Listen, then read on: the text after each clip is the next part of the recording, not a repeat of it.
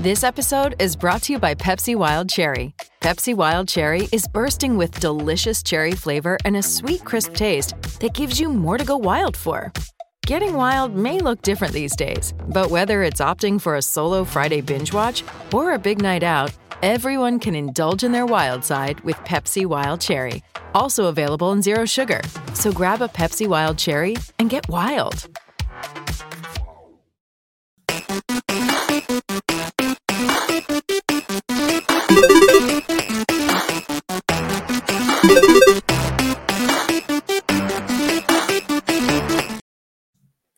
Welcome, everyone, to the PFF Fantasy Podcast. I'm your host, John Macri, fantasy analyst here at PFF, and it is another Waiver Wire Tuesday Fantasy Football Playoff edition. So, who better to break it all down than PFF's lead fantasy analyst, the great Nathan Yonke. Nate, we're heading into week 2 of the fantasy playoffs, the final 4 in a lot of leagues. We're so close to getting the people home with the fantasy championship. How you doing today? I'm doing well. Last night was a good night. I think we had in the Scott Fish Bowl, all 4 people who were in part of the Cincinnati live draft advanced from the quarterfinals to the semifinals. So a good day for the Scott Fish Bowl. I believe both of our DraftKings picks hit yesterday, so that was always nice, and had a couple other props that ended up doing well for me as well. So all in all, a good night in terms of all those kind of things. So looking forward to another round of the fantasy playoffs. Yeah, me too. It was a fun Monday night game. We got Jalen Hurts ended up playing. He rushed in for 2 touchdowns. He threw 2 interceptions. Geno Smith did not play. We saw Drew Lock, Matt Patricia calling the defensive plays, and he could not stop the unstoppable Drew Lock. So yeah, not like a ton of out of the ordinary for this game, but we usually do a Monday Night Football recap here, and we did get some strong production from Kenneth Walker of the Seattle Seahawks, which was really nice to see. 86 yards and a touchdown on the ground, plus I think 3 catches, 26 yards receiving. There's definitely been a few weeks where the game script and usage hasn't been in his favor. So how did things look this week with the Seattle backfield? Yeah, this was a little bit business as usual for the Seattle backfield. So a little disappointing that I don't have some stronger takeaways for my last full recap of the season, since this upcoming weekend I'll be doing a little bit more on social media and not writing the full recaps, giving the editors and myself a little more time for the holidays, but we'll still have a top 10 recap next week. But with Walker, the distribution of snaps between Walker and Charbonnet exactly the same as it's been for the past basically 2 months whenever both running backs have been healthy. Walker taking the clear majority of early down snaps, all short yardage stuff. Charbonnet taking all of the passing down work and being the primary backup on early down. So this is what we've seen before. The big difference in this one is the offense was really relying on Walker whenever he was on the field. Off to a kind of slow start, but then really by the third quarter, a little bit in the second quarter as well, Walker started to put together some big runs. So even when they were playing from behind in the middle of the second half, they were still a run heavy team because running with Walker is what was working for the offense. So good to see Walker have a fairly good game, especially after Charbonnet had been playing well and potentially could have been taking some time away from Walker, but that no longer seems to be the case in Seattle. Yeah, it was definitely at least nice to see for Kenneth Walker managers that usage kind of solidify for him. I mean, not a ton else for Seattle from what I could tell. Like DK Metcalf and Tyler Lockett, Jackson Smith, and Jigba had the really nice touchdown at the end there. Anything else from the Seattle side of things that you took away from this game that was different?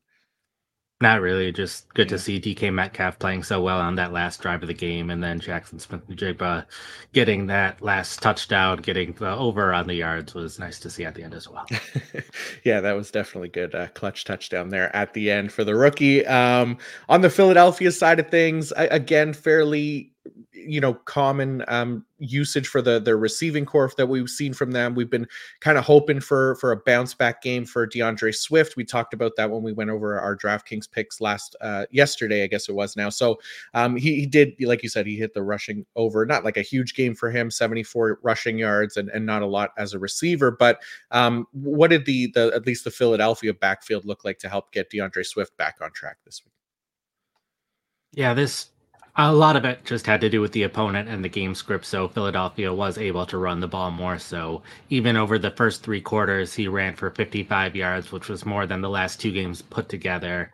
Um, when I was charting the game, it really felt like a game from last season where it was now Swift instead of Miles Sanders, but how they were using the running backs, it was a very clear Swift early down back game while the third down back. But then there were times where after a third down, they like to rush to do the next play, which meant Gainwell would stay on the field for another play. And that happened a bit last year, and it was at least a little bit unique to Philadelphia, and they were doing that again in this game. It really led on that first drive to Gainwell having 4 carries on that drive. He hit his over on rushing yards within that first drive alone, and then only ran the ball 2 more times over the rest of the game. But I think this was a good time for Swift. It wasn't a great day. He had a couple of nice runs, no huge runs. Ended the day with 74 rushing yards, which was one of his better games of the season. But I think really looking ahead, they face the Giants and the Cardinals the next 2 weeks. 2 games where Philadelphia, even though they've been on this down streak recently, should be able to play really well against the opponents. It's really been a tough stretch of games for Philadelphia recently. So I think they should be able to run the ball plenty against those teams. So if you've had Swift and have been disappointed with how he's played over the past 2 months or so, I think he should be doing a bit better over these next 2 weeks. Nice. Yeah. Love the matchups here going forward for him. Anything else from the Eagles side of things to take away from this one? Only other note is Julio Jones was playing a bit more than he had been in recent weeks. I know he's been a little bit banged up at times, and then Quez Watkins returning from injured reserve is really what led Jones to see a big decrease in playing time. But we started to see a bit more rotation at that third wide receiver spot, a little bit less of Olamide Zacchaeus. So it's not going to be impacting anyone's starting lineups, but anyone doing any kind of DFS or single game contest involving the Eagles. Good to know that Jones is playing a bit more and Zacchaeus playing a bit less. Nice, like it. All right, we're going to get into the waiver wire targets here in just a sec, but a quick ad break from our presenting sponsor, Fabric by Gerber Life. As a parent, you've had to learn so many new skills to provide for your family, how to do copious amounts of laundry, meal plan for even the pickiest eater, and now how to protect your family's financial future. Fabric by Gerber Life provides an easy one-stop shop for your family's financial needs, offering high-quality term life insurance policies plus other financial solutions in one easy online hub. Fabric was designed by parents for parents to help you get a high-quality, surprisingly affordable term life insurance policy in less than 10 minutes. Fabric has flexible policies that fit your family and your budget with quality policies like $1 million in coverage for less than $1 a day. Get your personalized quote in just minutes and then apply when it's convenient for you. It's all online and on your schedule. You could go from start to covered in less than 10 minutes with no health exam required. Join the thousands of parents who trust Fabric to protect their family. Apply today in just minutes at meetfabric.com/fantasy. That's meetfabric.com/fantasy. meetfabric.com/fantasy. Policies issued by Western Southern Life Assurance Company, not available in certain states. Prices subject to underwriting and health questions. All right, Nate, we are going through it now. Fantasy playoff bye weeks are done. These final 2 weeks are really what we've all been waiting for and building toward all season long. So it's now or never to add some depth and potential starting pieces to help secure the fantasy championship. So let's start with the quarterbacks, a position that has been completely depleted by injuries at this point in the season, to the point where there are some names on our waiver wire list that I would have never guessed in a million years we'd be considering at this point in the season. But desperate times call for desperate measures, obviously, and there may not be better choices available to you. So let's start with a name that at least isn't that big of a surprise since he's been on the list for a long time. It's Derek Carr of the New Orleans Saints, Nate. I think you're on mute as well. So.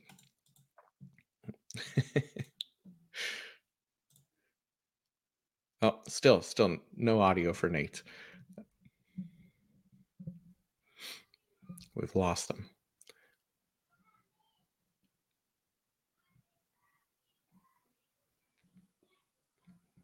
Just give him a second. Can you hear me now? Yep, you're back. Okay. Cam audio will try to get that fixed eventually. But so Carr he's either had good games and we're like, okay, he's played well, and then there's the schedule in the fantasy playoffs, or he's had bad games and we're like, okay, it's not good right now, but once the fantasy playoffs hit, things will go well. And the fantasy playoffs started last week, and he threw 3 touchdowns without having Chris Olave or Michael Thomas. So things are looking up for Carr. He's been able to play well. He didn't even show up on the injury report after showing up in recent weeks with 3 or 4 different ailments. So Carr is finally healthy. Ideally, we'll see Chris Olave back. It does not sound like we'll have Michael Thomas back this week, but a chance he'll be back for the fantasy championship week. But they play the Los Angeles Rams on Thursday night, Tampa Bay Buccaneers the following week. Both teams among the top 7 in allowing fantasy points to quarterbacks this season. So Carr, not someone who's going to put up top 5 numbers for the most part with how much they like to run the ball and how little Carr actually runs the ball. So don't see him being a top 5 quarterback in either of these weeks, but I think he's fully capable of being a top 10 quarterback in both of these matchups. Yeah, it makes sense. And we like the schedule in the fantasy playoffs, and we saw it already this past week.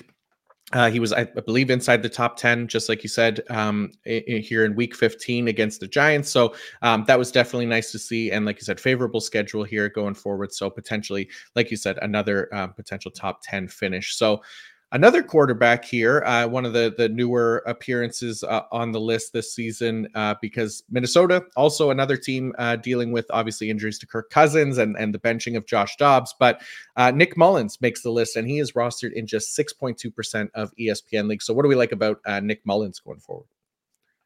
Yeah, the Vikings quarterbacks in general have been good fantasy options this season. Kirk Cousins was a top 12 fantasy quarterback 5 of his 7 games. Joshua Dobbs in 3 of his 5 games with Minnesota. So obviously a lot of that has to do with the receivers. They have Justin Jefferson, TJ Hawkinson, Jordan Addison, an offense that loves to pass the ball. Not the best run game in the world, so that also contributes to things. So Mullins was similarly able to put up big numbers in this offense, over 300 yards, 2 touchdowns, although he also had the 2 interceptions in the overtime loss to the Cincinnati Bengals. So he is someone that if Derek Carr is not available in your league and you are desperate for a quarterback, the Vikings play the Lions this upcoming week. Lions have allowed the 5th most fantasy points to quarterbacks this season, a game where the Vikings need to win to stay in the playoff race, and the Lions are looking to secure their division win as well as playoff seeding. So a game that I think should be competitive, a game where I think the Lions will be ahead. So Mullins and the Vikings should need to pass a lot this week. So in deeper leagues, if you need a quarterback, Mullins is the guy that I'd consider. Nice, like that. And then another one here, potentially for those deeper leagues as well. And another one of those names that you never would have guessed at the beginning of the season. But it is Tommy Cutlets, Tommy DeVito of the New York Giants, rostered in 8% of ESPN leagues. Another guy with a decent schedule, at least as far as points to fantasy quarterbacks go here, right, Nate? Going against the Eagles this week. What do we like about Tommy DeVito? I know he left last game as well with a potential concussion. Yeah, he didn't have the greatest game, only had 177 yards, and he missed that little bit of time as well. But a lot of it's the schedule. I was trying to find a quarterback that in the week of the fantasy championship had at least a decent game. And DeVito's the only one who really came up facing the Los Angeles Rams in 2 weeks from now. And then, like you said, plays the Eagles next week. And that's another team that's allowed plenty of fantasy points to quarterbacks this season. So assuming DeVito plays this week, also an option for both games. So mostly have him on the list because I wanted someone who's available in over 90% of ESPN leagues, who has a decent matchup in the championship game that I could potentially rely on. And then it's an added bonus that he could potentially have a good week this upcoming week as well. Nice. Like it. Yeah. It's hopefully your league doesn't penalize sacks or anything like that too much, because going against the Eagles defensive line here, that would be the one killer, because it's just the Giants offensive line has been really, really poor this year. But definitely some potential there, which you like. So those are our quarterbacks. Short list this week. We only got a couple weeks left. Again, there's just not many quarterbacks left standing. So those are the options here heading into week 16. So we'll move to the running back position now. And one that we kind of talked about yesterday, right? In with the Atlanta Falcons backfield, we talked about the disappointing usage of Bijan Robinson and how Tyler Algier worked in there. He led the team in carries with 14, doubling Bijan Robinson's running back carries. So Tyler Algier is the first name on the list here, rostered in 38% of ESPN leagues. What do you like about Algier going forward? Yeah, there were a number of players available in over 50% of leagues who had double-digit carries this past week, but almost all of them outside of Algier, it was because of an injury to a starting running back, and Algier was kind of the clear exception of a guy who could continue to see double-digit carries over these next 2 weeks, even without worrying about the health of the other running backs on the roster. Arthur Smith has been fairly unpredictable from one week to another, who ends up getting the football a lot. But I think because of the matchups these next 2 weeks against the Indianapolis Colts, against the Chicago Bears, two teams where Atlanta should at least be able to stay competitive in these games, if not have a lead in these games, and that will allow Atlanta to run the ball a ton. They announced this morning that they're making a switch at quarterback again, so another reason why they will probably rely on the run game, because they haven't been able to trust their quarterbacks this season. So even if they go back to Robinson being the lead back and the player who's getting the majority of the carries, I think this will be a situation where we could potentially see both running backs see double-digit carries in these upcoming games, in which case Algier could have, again, 10 to 15 carries, and I think could be even more efficient against some of these other defenses. So it's not someone that I'm excited to start, but I think there's at least a possibility of him having a big game, but also a possibility that he really doesn't do much as well. Yeah, he's obviously, anything out of Atlanta is going to be risky, right? But like you said, there's the potential there. We've seen him get the carries. He's facing the Colts and the Bears the next 2 weeks, so decent schedule here for Tyler Algier, and at least we know that Arthur Smith will go to him. I mean, it seems to be random at times, but there's going to be potential there for touches, which is what we're really looking for, especially in some of those deeper leagues. So next name on the list, this one really was a nice one this week. Ty Chandler of the Minnesota Vikings, rostered in just under that 50% threshold, the 46%. Had a huge game this week with Alexander Mattison out dealing with that ankle injury. I haven't seen anything about Alexander Madison's availability for this week, so for how good Ty Chandler has been, I think we were kind of hoping that maybe Madison misses another week here. So how do you feel about Ty Chandler for the next 2 weeks? Feeling decently well about him. The matchup next week against the Lions is not great, but I think out of all of the running backs who stepped up due to an injury, I think he's the one that could continue to have the starting job even if Madison comes back with how well he played.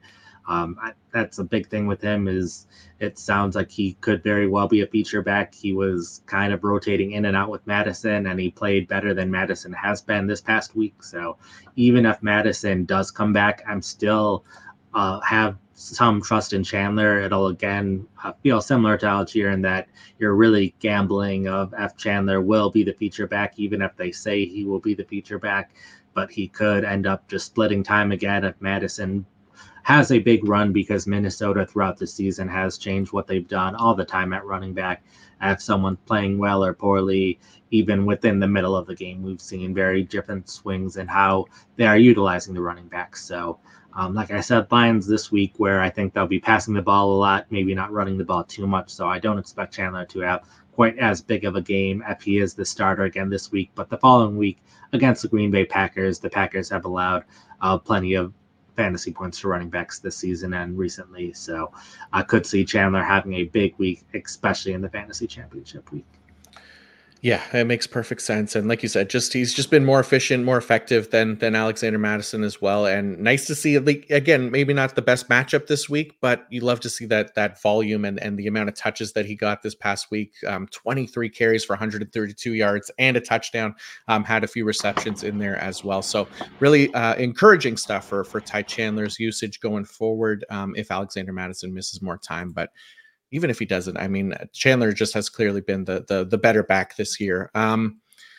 All right, next name on the list. It is Isaiah Spiller of the Los Angeles Chargers, rostered in 0.3% of ESPN leagues. Thursday night was a weird game where the usage for these running backs was all over the place. Austin Eckler really ineffective here, but Isaiah Spiller got the majority of the touches here for the Chargers running back. So like his potential here in deeper leagues, Nate.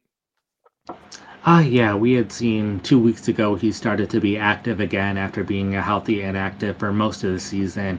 Kind of overtook Joshua Kelly as the backup running back in that game. And then this week, it again started with Eckler and Kelly splitting the time, but then Spiller joining the rotation in the middle of it. And with how much they were getting blown out, they just kind of stuck with Spiller over the rest of the game.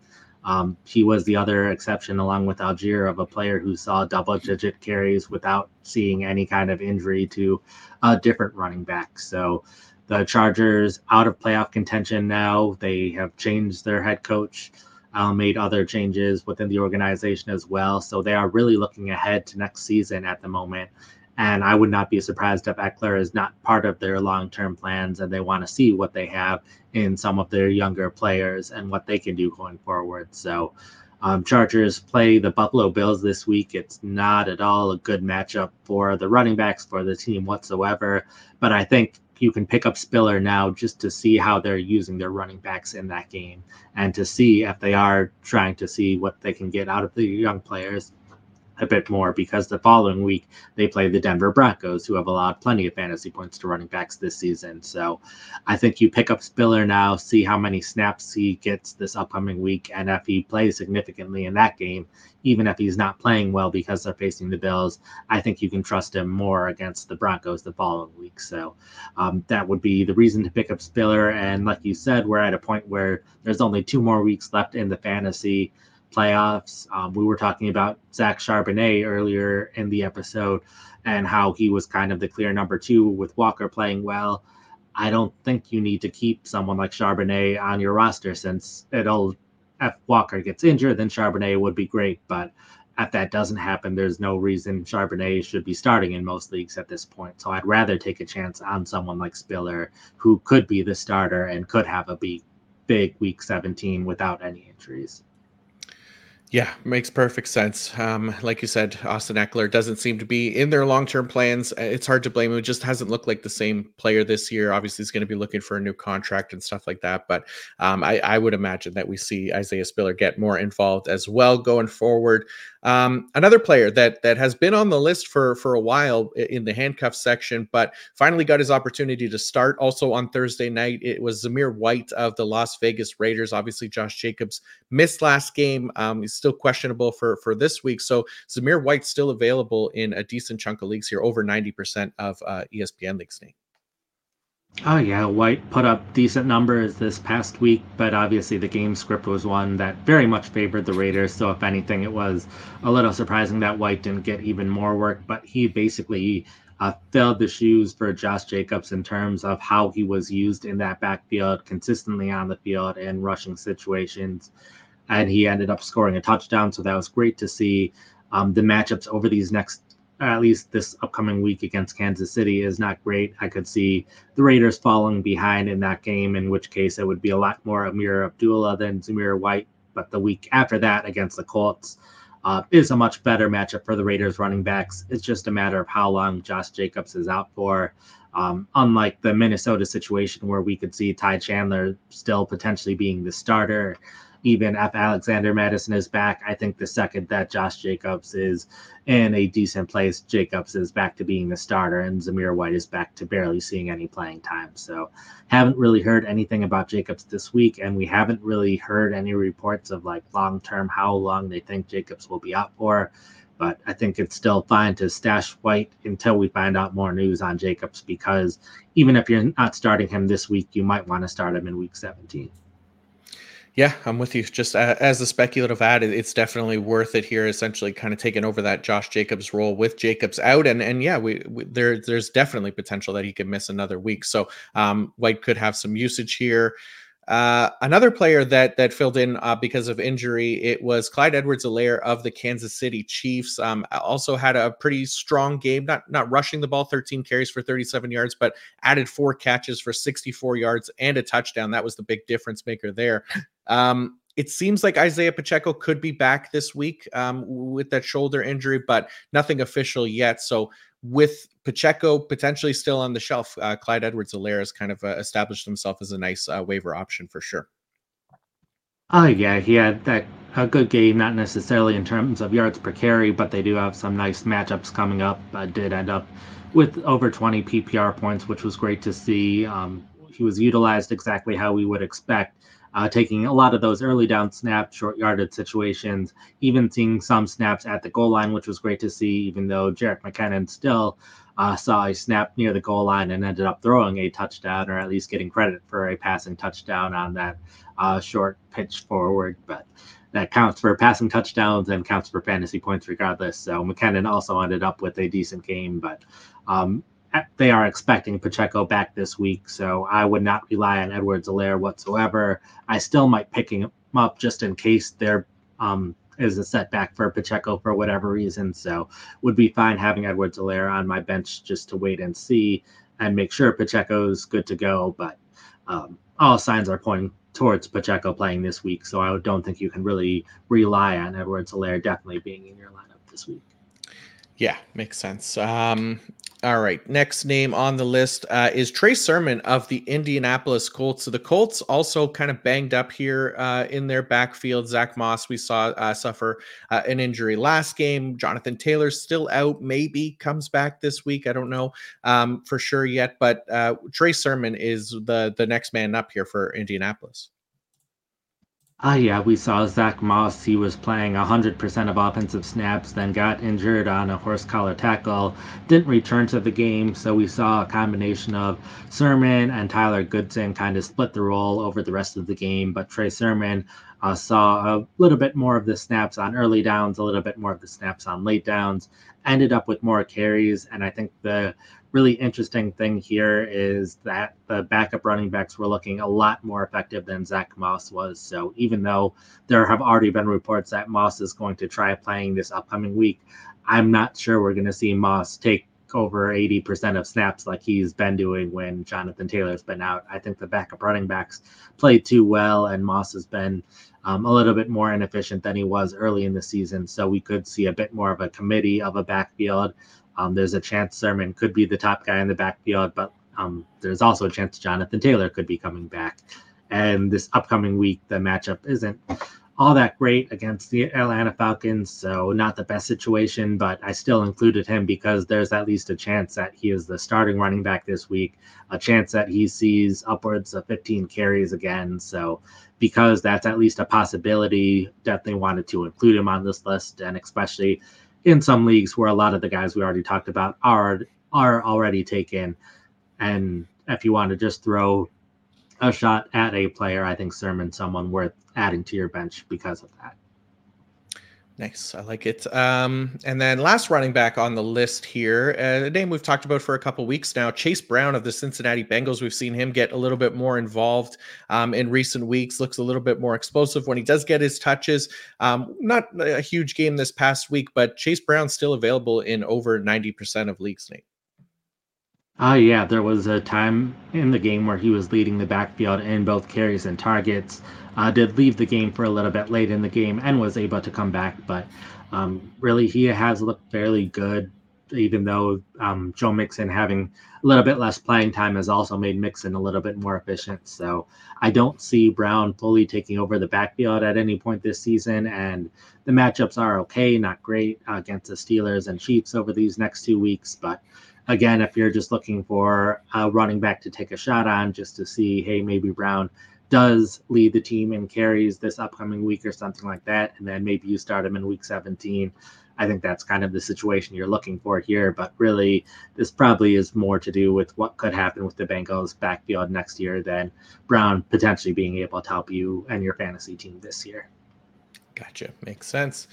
All right, we'll move on to the wide receivers in a second. But first, I want to let you know that this podcast is brought to you by Prize Picks. Prize Picks is a skill-based, real money daily fantasy sports game. How does it work? You pick 2 to 6 players. If they will go more or less than their Prize Picks projection, you can win up to 25 times your money on any entry. So, Nate, what do you like about, or what do you like for your Prize Picks props this week? I'm going to go with Raheem Mostert, more than 57.5 rushing yards against the Dallas Cowboys. Just was scrolling and making sure that the number did not change on me while we've been talking. We just saw the Cowboys face the Buffalo Bills this past week, where James Cook had 25 carries for 179 yards. The Cowboys defense in general these past couple weeks have been allowing a bit more rushing yards than they were at times early in the season. And we have really seen this Dolphins backfield. It's been Mostert as the main guy, even with Devin A-Chain back in the lineup. He's been more of the passing down back, and a lot of his work has come in blowout wins where Mostert, whenever a game's been competitive, he's been the main guy running the ball for the team. And against the Cowboys, I expect it to be more of a competitive game. So we might see more of Mostert than we usually do in this matchup. So I think the combination of how Dallas has played against the run and how the Dolphins backfield has looked in competitive parts of games and how well Mostert has played, of course, throughout the season. I think Mostert is very well capable of getting more than 57.5 yards and could have a very big game if the Dolphins need him to. Nice. Yeah, I really like that one. So I'm going to go with Gabe Davis, more than 33 and a half receiving yards. I know people are probably thinking I'm crazy. He hasn't had a catch in 2 straight games, which if you listen to the preview show or you read the Man Zone wide receiver report on PFF.com, we kind of warned about Gabe Davis here because he's been really, really poor against man coverage. He was going up against some of the man-heavy defenses in Kansas City and Dallas the past 2 weeks. We saw this against the Jets for him.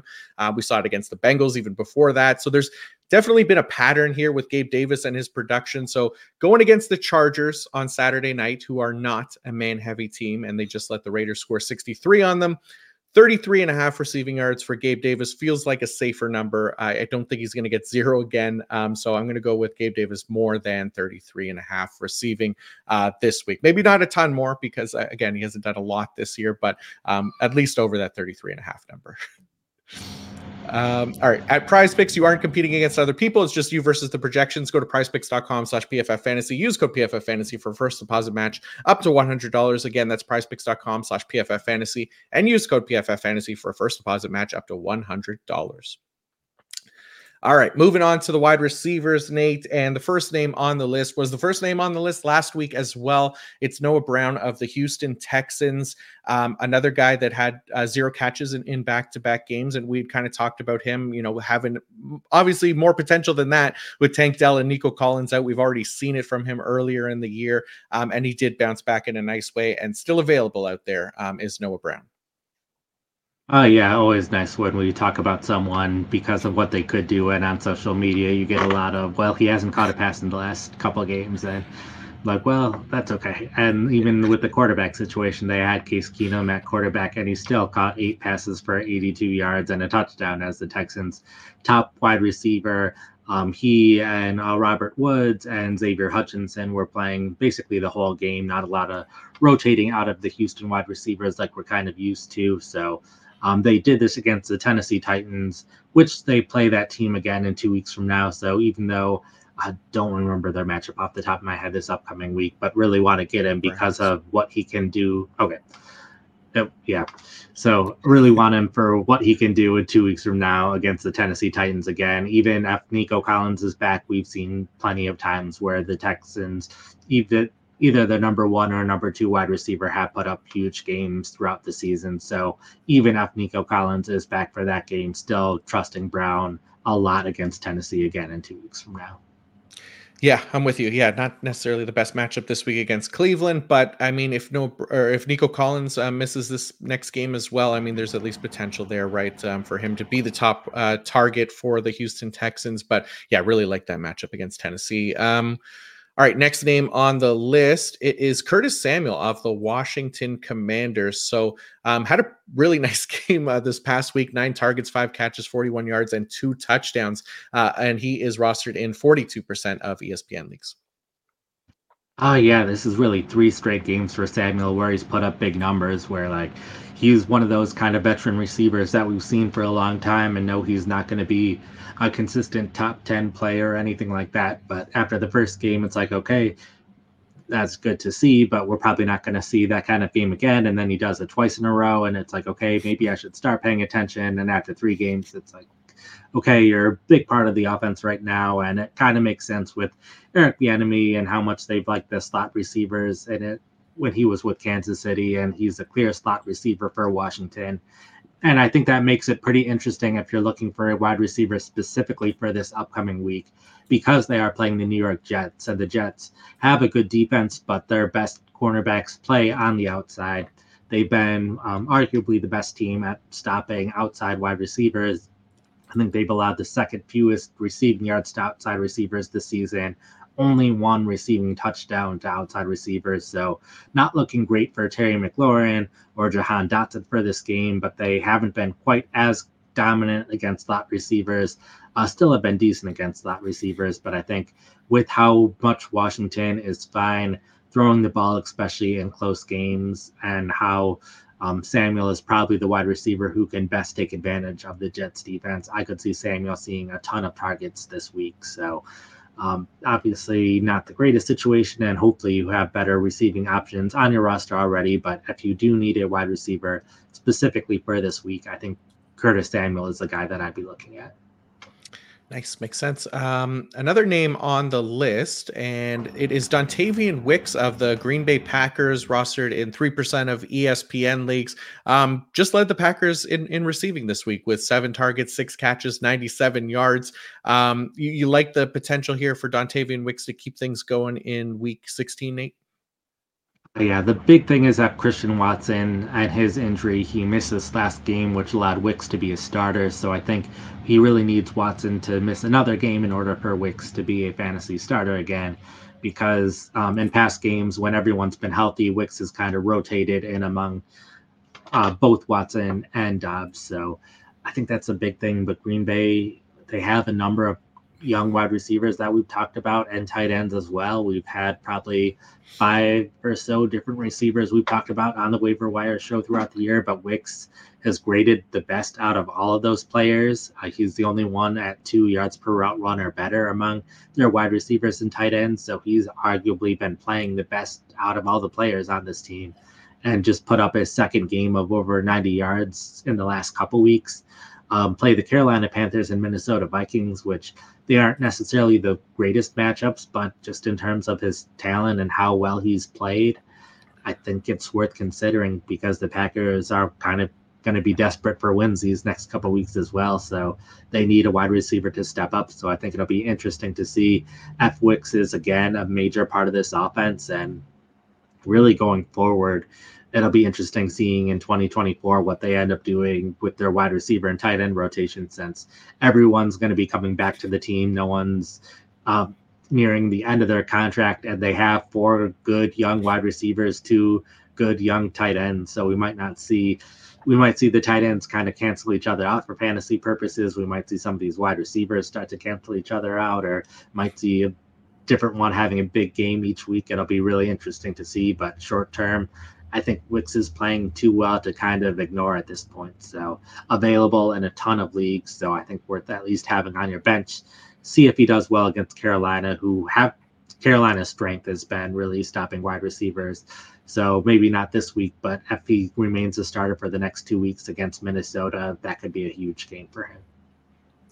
Yeah, there is definitely something a little bit funny, though, about Green Bay getting all these secondary receiving options that are really, really good after Aaron Rodgers has left the team, which obviously outside of Devontae Adams hadn't had much in recent years. And now they seem to have a whole bunch of options. And Dontavian Wicks is just another name on the list here. So moving on to Rashid Shaheed of the New Orleans Saints, rostered in 21.5% of ESPN leagues. He's been on this list for a while. We talked about, him getting much better usage with Michael Thomas out of the lineup. And we did see that this past week. Didn't have a huge game by any means, just 4 targets, 3 catches, 36 yards. But the usage being the key thing here for Rashid Shaheed. Hey, it's Kaylee Cuoco for Priceline. Ready to go to your happy place for a happy price? Well, why didn't you say so? Just download the Priceline app right now and save up to 60% on hotels. So whether it's Cousin Kevin's Kazoo concert in Kansas City, go Kevin, or Becky's Bachelorette Bash in Bermuda, you never have to miss a trip ever again. So download the Priceline app today. Your savings are waiting. Go to your happy place for a happy price. Go to your happy price, Priceline. Yeah, the Saints wide receivers this past week looked very similar to several years of the Saints wide receiver rotation, where they would rotate their players in and out a ton. No wide receiver played more than 60% of offensive snaps, but they had some wide receivers that were clearly in for run plays, like Marquez Callaway, and then Shaheed was mostly in for passing plays. So we did lead the wide receivers in terms of routes run, with Chris Olave out. Only had 4 targets, which led to 3 receptions for 36 yards. Not too concerned about his production in this game, just because he was coming off of the injury, had missed those few weeks. So not too concerned there. Was against the Giants, and the Giants are also the most man-heavy team.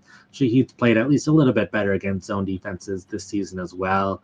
So really looking for him for the Week 17 matchup against the Tampa Bay Buccaneers, where the Buccaneers have allowed the 6th most fantasy points to wide receivers this season. So I think we can see what Shaheed can do with another game back. Even if Chris Olave is healthy, I think he'll still be running plenty of routes.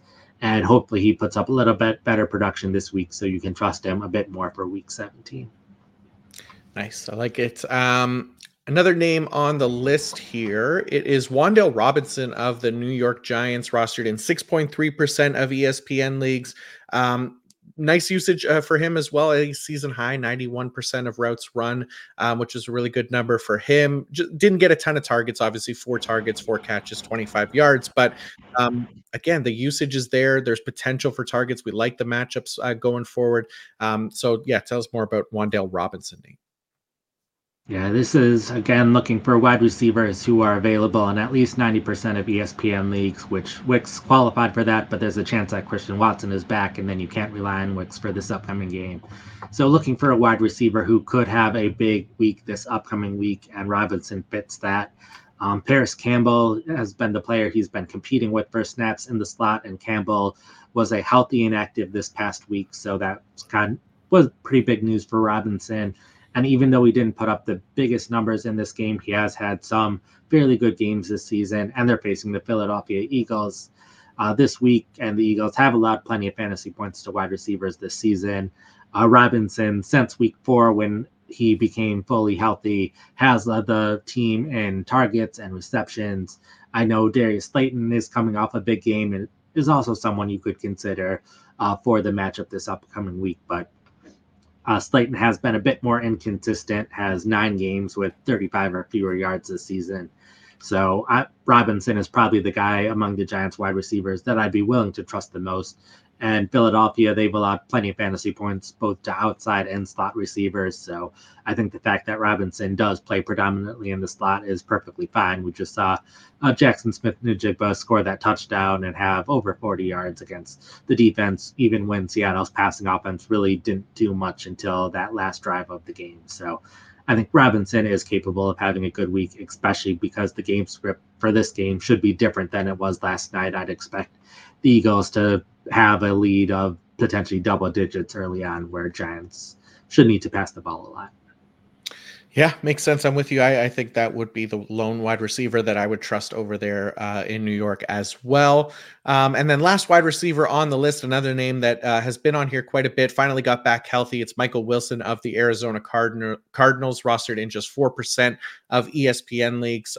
We saw him back this week. Didn't do anything, obviously just 3 targets, no catches, but Hollywood Brown banged up. Michael Wilson still potential here to be more involved in the weeks ahead.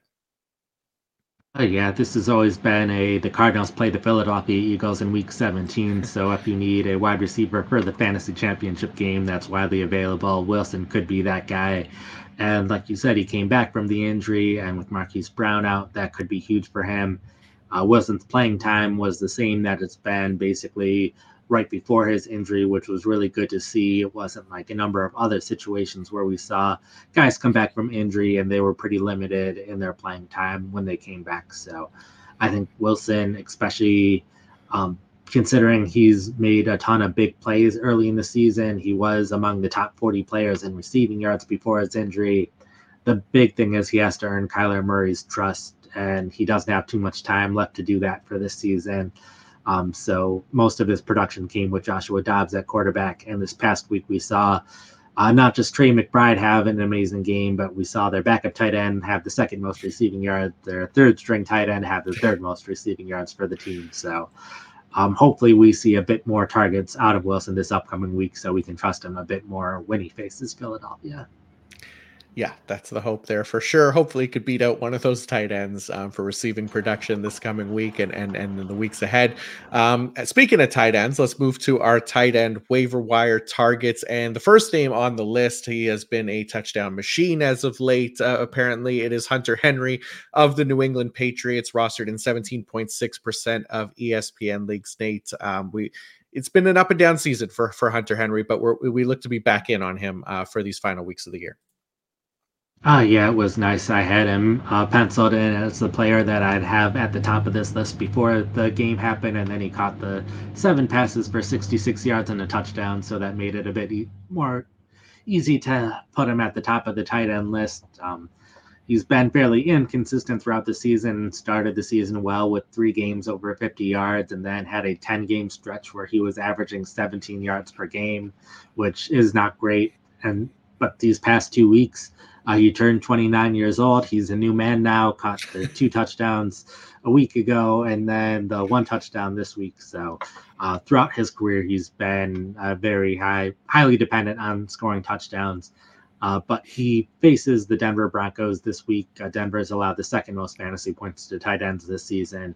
So I think the matchup is the big thing with him, where he is very capable of scoring a touchdown against Denver, in which case you'd probably be happy having him in your lineup. So specifically, if you are looking for a tight end this week, Henry would be the guy, but hopefully you are not looking for a tight end this week, considering the position is relatively healthy at the moment outside of Mark Andrews, who's still on injured reserve as expected, but we've had mostly tight ends coming back from injury recently. So hopefully you don't need a tight end, but if you do, Henry is the player to consider.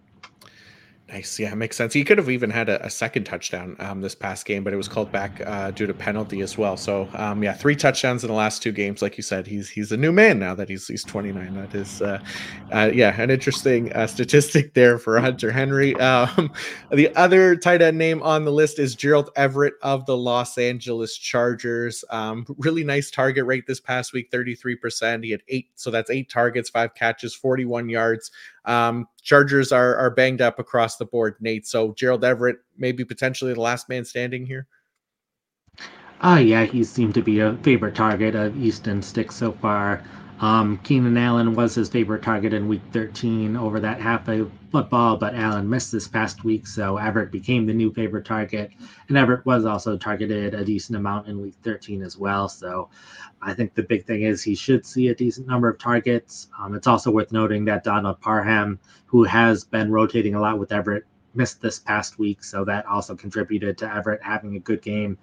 But they faced the Broncos in week 17, and Everett just recently had a decent game against the Broncos, and I think with the injuries they've had at receiver, Everett could have an even bigger game against Denver this time around. So definitely not trusting him this week against the Buffalo Bills, but if you need a tight end specifically for week 17, out of all of the guys on the waiver wire, Everett's the one that I would consider the most. Nice. And then the last name on the list here, continuing the Green Bay Packers waiver wire factory that they've been, Tucker Kraft makes the list now. He's rostered in just 3.3% of ESPN leagues. He's been playing really well recently. So we like Tucker Kraft here to finish the season strong. Yeah, caught 4 passes, 57 yards, and a touchdown this past week against Tampa Bay. Has fully taken over as the lead tight end with Luke Musgrave out. He's played in at least 95% of offensive snaps each of the last 4 games. Had a solid performance the week before, 4 receptions, 64 yards.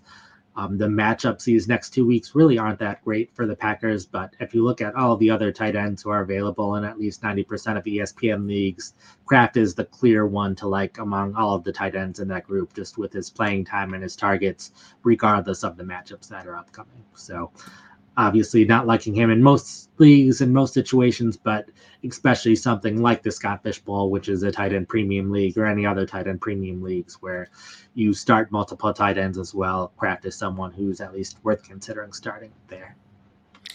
Yeah, makes sense. Yeah, I'll be starting Tucker Kraft again in a deeper league as well this week. So like that. All right, before we move on to our 5-round draft, which is a fun one today. People will want to stay tuned for that one. We do have some questions here from the comment section. And starting, well, so Don said he needs a quarterback. That was right at the beginning. We started when we talked about the waiver wire target. So that one we covered. But Jesse Salgado asks, do I start Robinson or Walker? So I'm assuming this is Bijan Robinson or Kenneth Walker is my best guess here. Nate, you got a preference for one of these two running backs going forward? I'm guessing it'll be Robinson based on the matchups, even though it was the risky performance this past week. But I will be doing my rankings later today, and they will be up on the website. So right now, my guess is my answer will be Robinson, but I will better know that in a couple hours from now. Makes sense. There you go. So make sure to check pff.com. You can find Nate's rankings there. Anthony Garcia says, guys, help, please. So he's lost his quarterbacks at, like a lot of us, Joe Burrow and Justin Herbert. He currently has Kyler Murray, not feeling too confident. Mentions Jordan Love, Gardner Minshew, Joe Flacco, Nick Mullins, Baker Mayfield, and Jake Browning are available. Does he stick with Kyler Murray, or does he stream one of the other two or one of the other quarterbacks? Jordan Love is the one who stands out on that list just with how well Love has been playing recently. Again, we'll have the rankings out, and I would just pick up whoever I have ranked higher on the list, regardless of what's going to happen in week 17. Ideally, you have the spots on the roster to have 2 quarterbacks. Mullins, also the guy that we mentioned, has a good matchup this upcoming week, so I think Mullins is also worth considering, but check out the rankings after the show and I'll have a better answer there. Gotcha.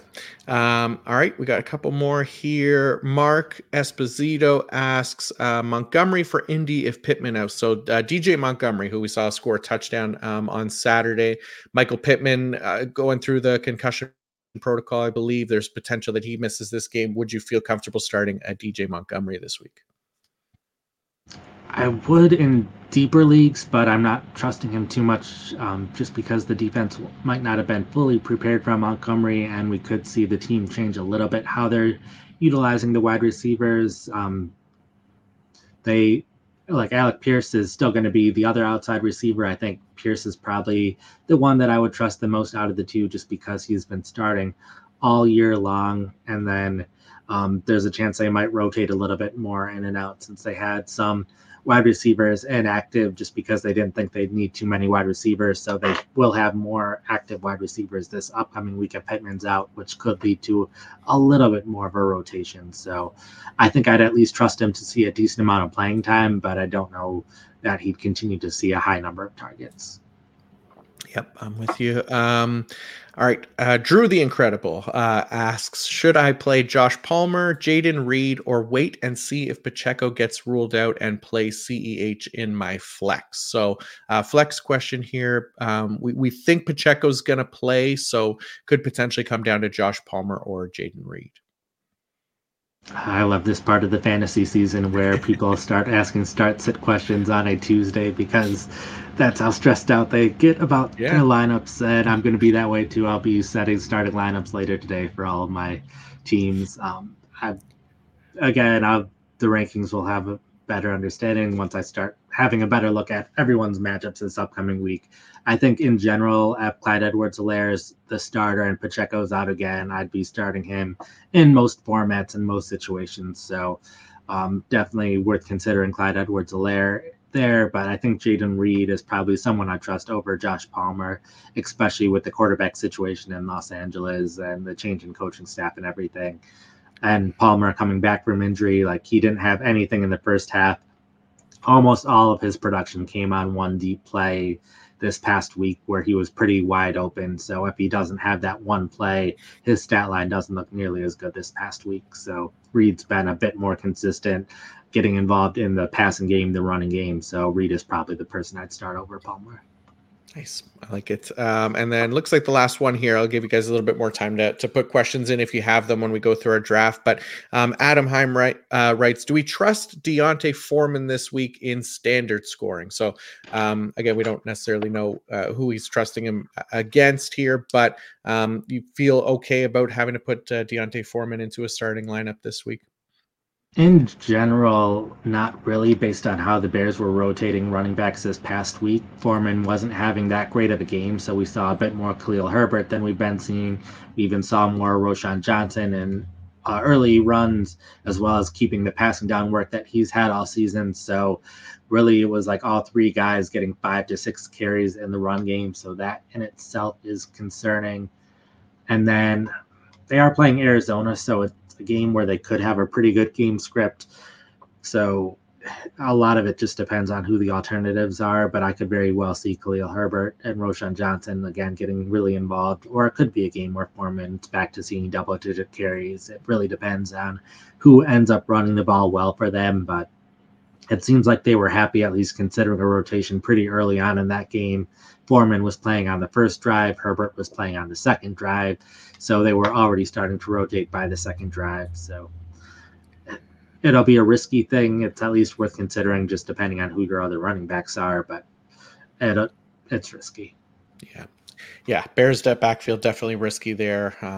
But yeah, I'm with you. If there is one, I guess that you probably have to start, it's probably Foreman. But like you said, depending on who those options are. So thank you guys very much for the questions. Hopefully that helps. I know it, like Nate said, it is a very stressful time of year as we are into the second round now of the fantasy football playoffs. But other than that, we will wrap up the fantasy portion of our, or at least our waiver wire targets portion of the episode today, because we're going to stick with fantasy football for our 5-round draft this week. And we decided to go with our early 2024 draft ranking. So looking at who we think is going to go in what order in 2024 drafts, essentially trying to pick out their ADP.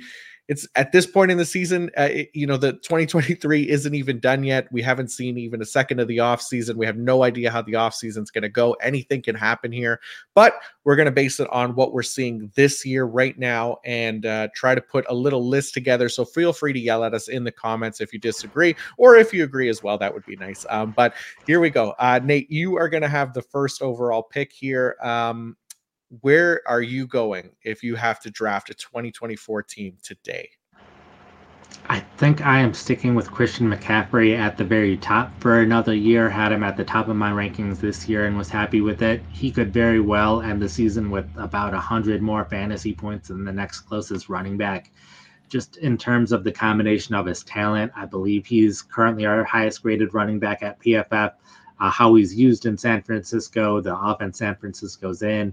And there's plenty of uncertainty with plenty of other running back situations with what will happen in the offseason. I can be fairly confident that McCaffrey will still be the lead running back for San Francisco, that the coaching staff is going to stay intact, that a lot of the other parts of the offense will stay intact. And if anything, the offensive line hasn't been playing all that great this year.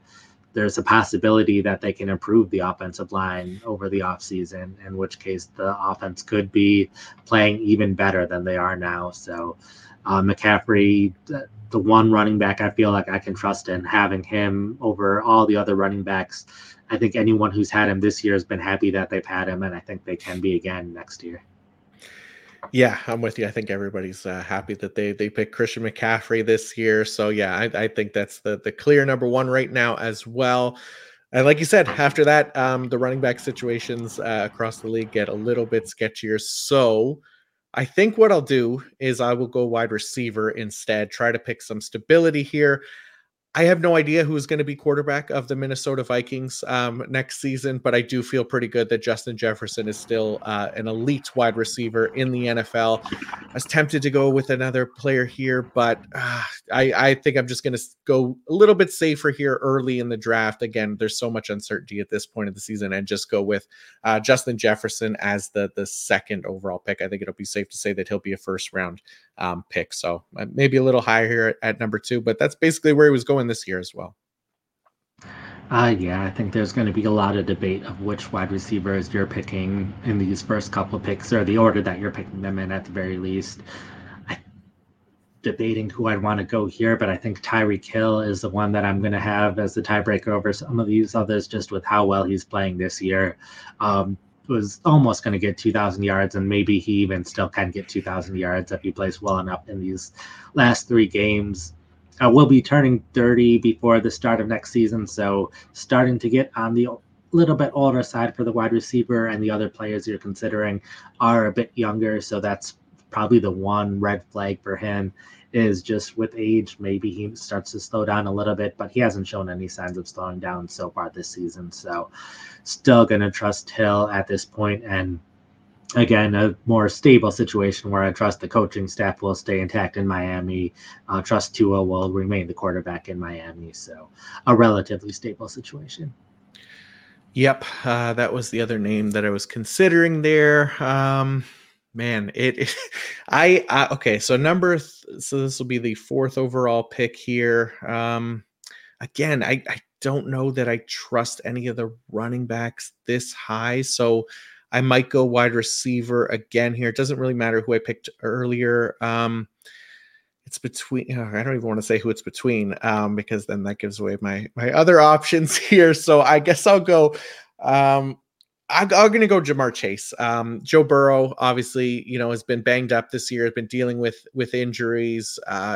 So we haven't seen the full Joe Burrow, Jamar Chase connection that we were hoping this year. Banking on them being healthy next season and getting back to that in 2024. So I'll go Jamar Chase here.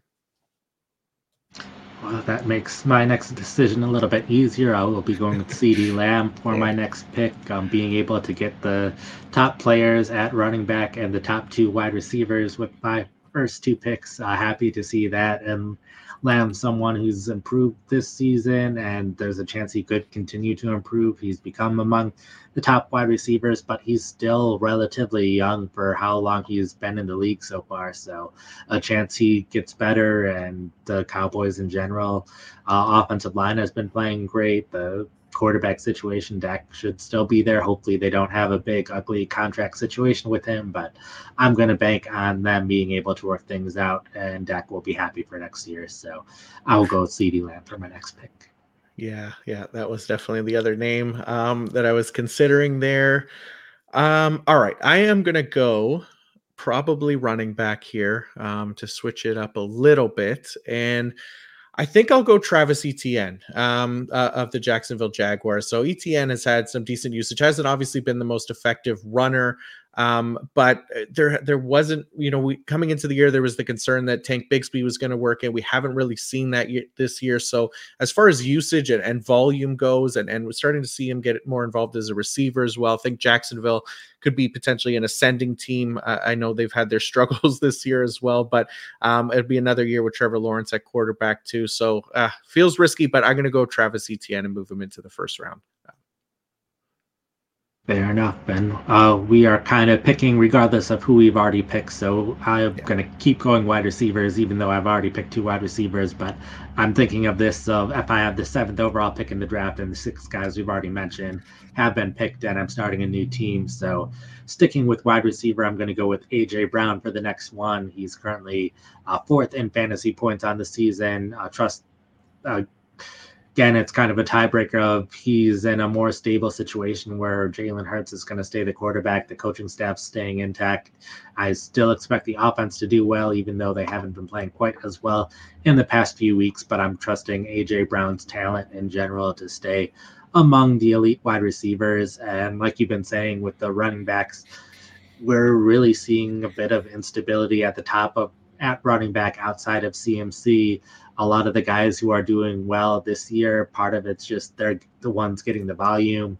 A lot of the guys that we drafted highly last year haven't quite been panning out, where these wide receivers, it's a bunch of guys that we've been drafting highly year after year, and they just keep producing, and we know that they're going to keep producing. So I think next year we're going to see the first round be very wide receiver heavy.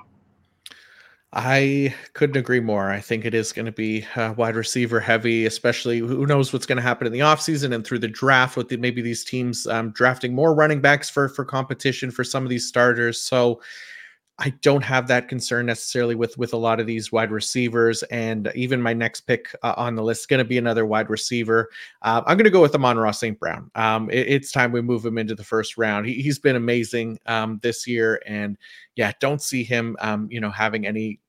I mean, Jameson Williams sure is on the rise, potentially could be a breakout next season, but Amon-Ra St. Brown has been the clear, wide receiver one for that team. And obviously Sam Laporta there as well, but just been the one constant week in and week out. So I really trust the volume and the consistency of Amon-Ra St. Brown. I think I'm going to stick with the Detroit Lions for my last pick.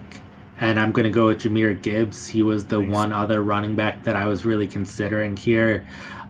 He's, if you ignore the first couple weeks of the season where his usage wasn't all that great at times, he's one of 3 running backs to average over 20 PPR points from week 5 to now. Kyron Williams being the other one, but I'm not sure what all the Rams might do at running back to get Williams a little bit help over the offseason. So at least slightly concerned about Williams just from that factor. Gibbs has been grading really well. I know they still have David Montgomery and wouldn't be surprised if they still have Montgomery next year, but I think they like to give the ball to running back so much that I think, and how much they've invested in Gibbs and how well he's graded and played, Gibbs is kind of the one other running back that I might be trusting outside of CMC next year. But again, we have a long offseason where we could see one of these free agent running backs land in a dream scenario, or some other running back who's graded well and no longer have as much competition. There's lots of things that can happen at the running back position this offseason. Yeah, there's definitely a lot that can and will likely happen for the running back. So, but I like the Jahmyr Gibbs pick. Actually, he was on my list, and I think it makes sense. And yeah, there's other options we could put in here. I mean, it's just, like I'm tempted to put Bijan Robinson, but if Arthur Smith is going to be head coach next year, I don't want to mess around with the Atlanta Falcons. So I don't know that I would trust Bijan Robinson in the first round. Really like James Cook. Like you said, Kyron Williams, if nothing happens there for the Rams, I think, his usage has earned himself a very high pick in drafts. I'll go with the hot takey one. I'm going to go with Rachaad White of the Tampa Bay Buccaneers. I have been calling him Christian McCaffrey light recently, just because the usage and his involvement as a receiver and his efficiency as a receiver obviously hasn't been amazing as a runner, but he's definitely had his games there as well. Just getting all the touches for that Tampa Bay backfield and doing a lot with them and producing consistently high numbers for fantasy purposes. So I'll make it a little spicy here. It's still 2023, so why not? Let's go Rachaad White in the first round. Fair enough. If you didn't pick a running back earlier, and I was stuck picking my ninth best option, Rashee Rice was the next person on my list after how well he's played these last couple weeks. He's graded among the top wide receivers, and he's not going to have the same problem next year where he's fighting for playing time for 3/4 of the season. Rice consistently getting 7 or 8 catches for like 90 yards and a touchdown most of these recent games. So having a full season with Patrick Mahomes and Travis Kelce getting 1 year older, Rice could be the clear top receiver for Kansas City next year with Patrick Mahomes. So Rice, I'm not sure he'll end up making it to the first round next year, but I think he's someone who's going to be drafted a lot higher than people were thinking a month ago, if people were doing 2024 rankings a month ago. Yeah, love that. Rashee Rice has been he's been awesome when given the opportunity, and now that he is getting the opportunity, I mean, who knows? Again, we'll see. We could see Kansas City, add more wide receiver help. That's definitely something they need this offseason, considering the struggles they've had there. But yeah, noticeably, Travis Kelce out of our top 10 here. He'd been like the sixth overall pick, but you kind of feel it a little bit, right? Getting a little bit older here. We've seen a little bit of the drop off for Travis Kelce this season. He's not even the clear tight end one this year. I think TJ Hawkinson is ahead of him, and Sam Laporta nipping at his heels there. So it'll be a fun off season to kind of go through this and see how ADP changes and see if we were right about any of these. But just a quick recap. Nate, you had Christian McCaffrey, Tyreek Hill, CeeDee Lamb, AJ Brown, and Jahmyr Gibbs. I had Justin Jefferson, Jamar Chase, Travis Etienne, Amon-Ra St. Brown, and Rashad White in there. So some definite names that we didn't add in here that could potentially get in there, but feel free to let us know about it in the comments, and I'll put the poll out there on Twitter today, and I'm sure we'll see some comments for that as well. So that is going to wrap up our episode for today. Thank you all very much for listening. Nate, thank you for coming up for the big list of waiver wire targets to go through. And yeah, before you go, please let everybody else know what you have up on pff.com this week. Yeah, so I'll have my rankings up later today for all of you that had start set questions already and are trying to make those kind of decisions for your lineup. But that's when I really start looking ahead to all of the matchups for all of the players. So we'll have a better idea for all of those within the next couple hours. And then the article for rankings will be up tomorrow. I have the recap for all of the games that have happened this past week all up on the website, and the waiver article. If you missed anything that we talked about today or just want to go over it in a little bit more detail, so that is also up. We'll have start set article up on Thursday, and then just to go over a little bit going forward as well, because we have the holiday season coming up. I will no longer be writing the full recaps for games this upcoming weekend, giving myself and the editors a bit more time for the holidays. So I will be a bit more active on social media with game recap like things, posting some of the graphs that I usually post in the articles. I'll be posting those on social media. So you'll still be able to get a lot of that. We will not be having our show next Monday like we usually do. But then Tuesday, we will kind of have a hybrid, go over some of the top recap things from the past week, and then also go over waivers. But with week 17 waivers, we might only have 10 or so guys, so that'll cut the episode in half. So half the episode on waivers, half the episode on recaps, and then we'll be like normal next week. After that point, we'll still have rankings out like normal. We'll still have start sit out like normal. But after that, it's basically the end of the fantasy season from there. So my time at PFF is kind of split between fantasy and being a software developer on the B2B side. So starting January, you won't be seeing as much of me. You'll still be seeing John plenty. And then I'll be back again more once we get closer to the 2024 season. Nice. Sounds good. Yeah. And then as for me, I'll have the IDP fantasy report up on pff.com this afternoon. So you'll find all your IDP waiver wire targets in there. I'll be back tomorrow with the weekly IDP preview, back with Kate on Thursday doing the week 16 offensive preview as well. So be sure to check those out. And thank you all again for listening. And until next time, peace out.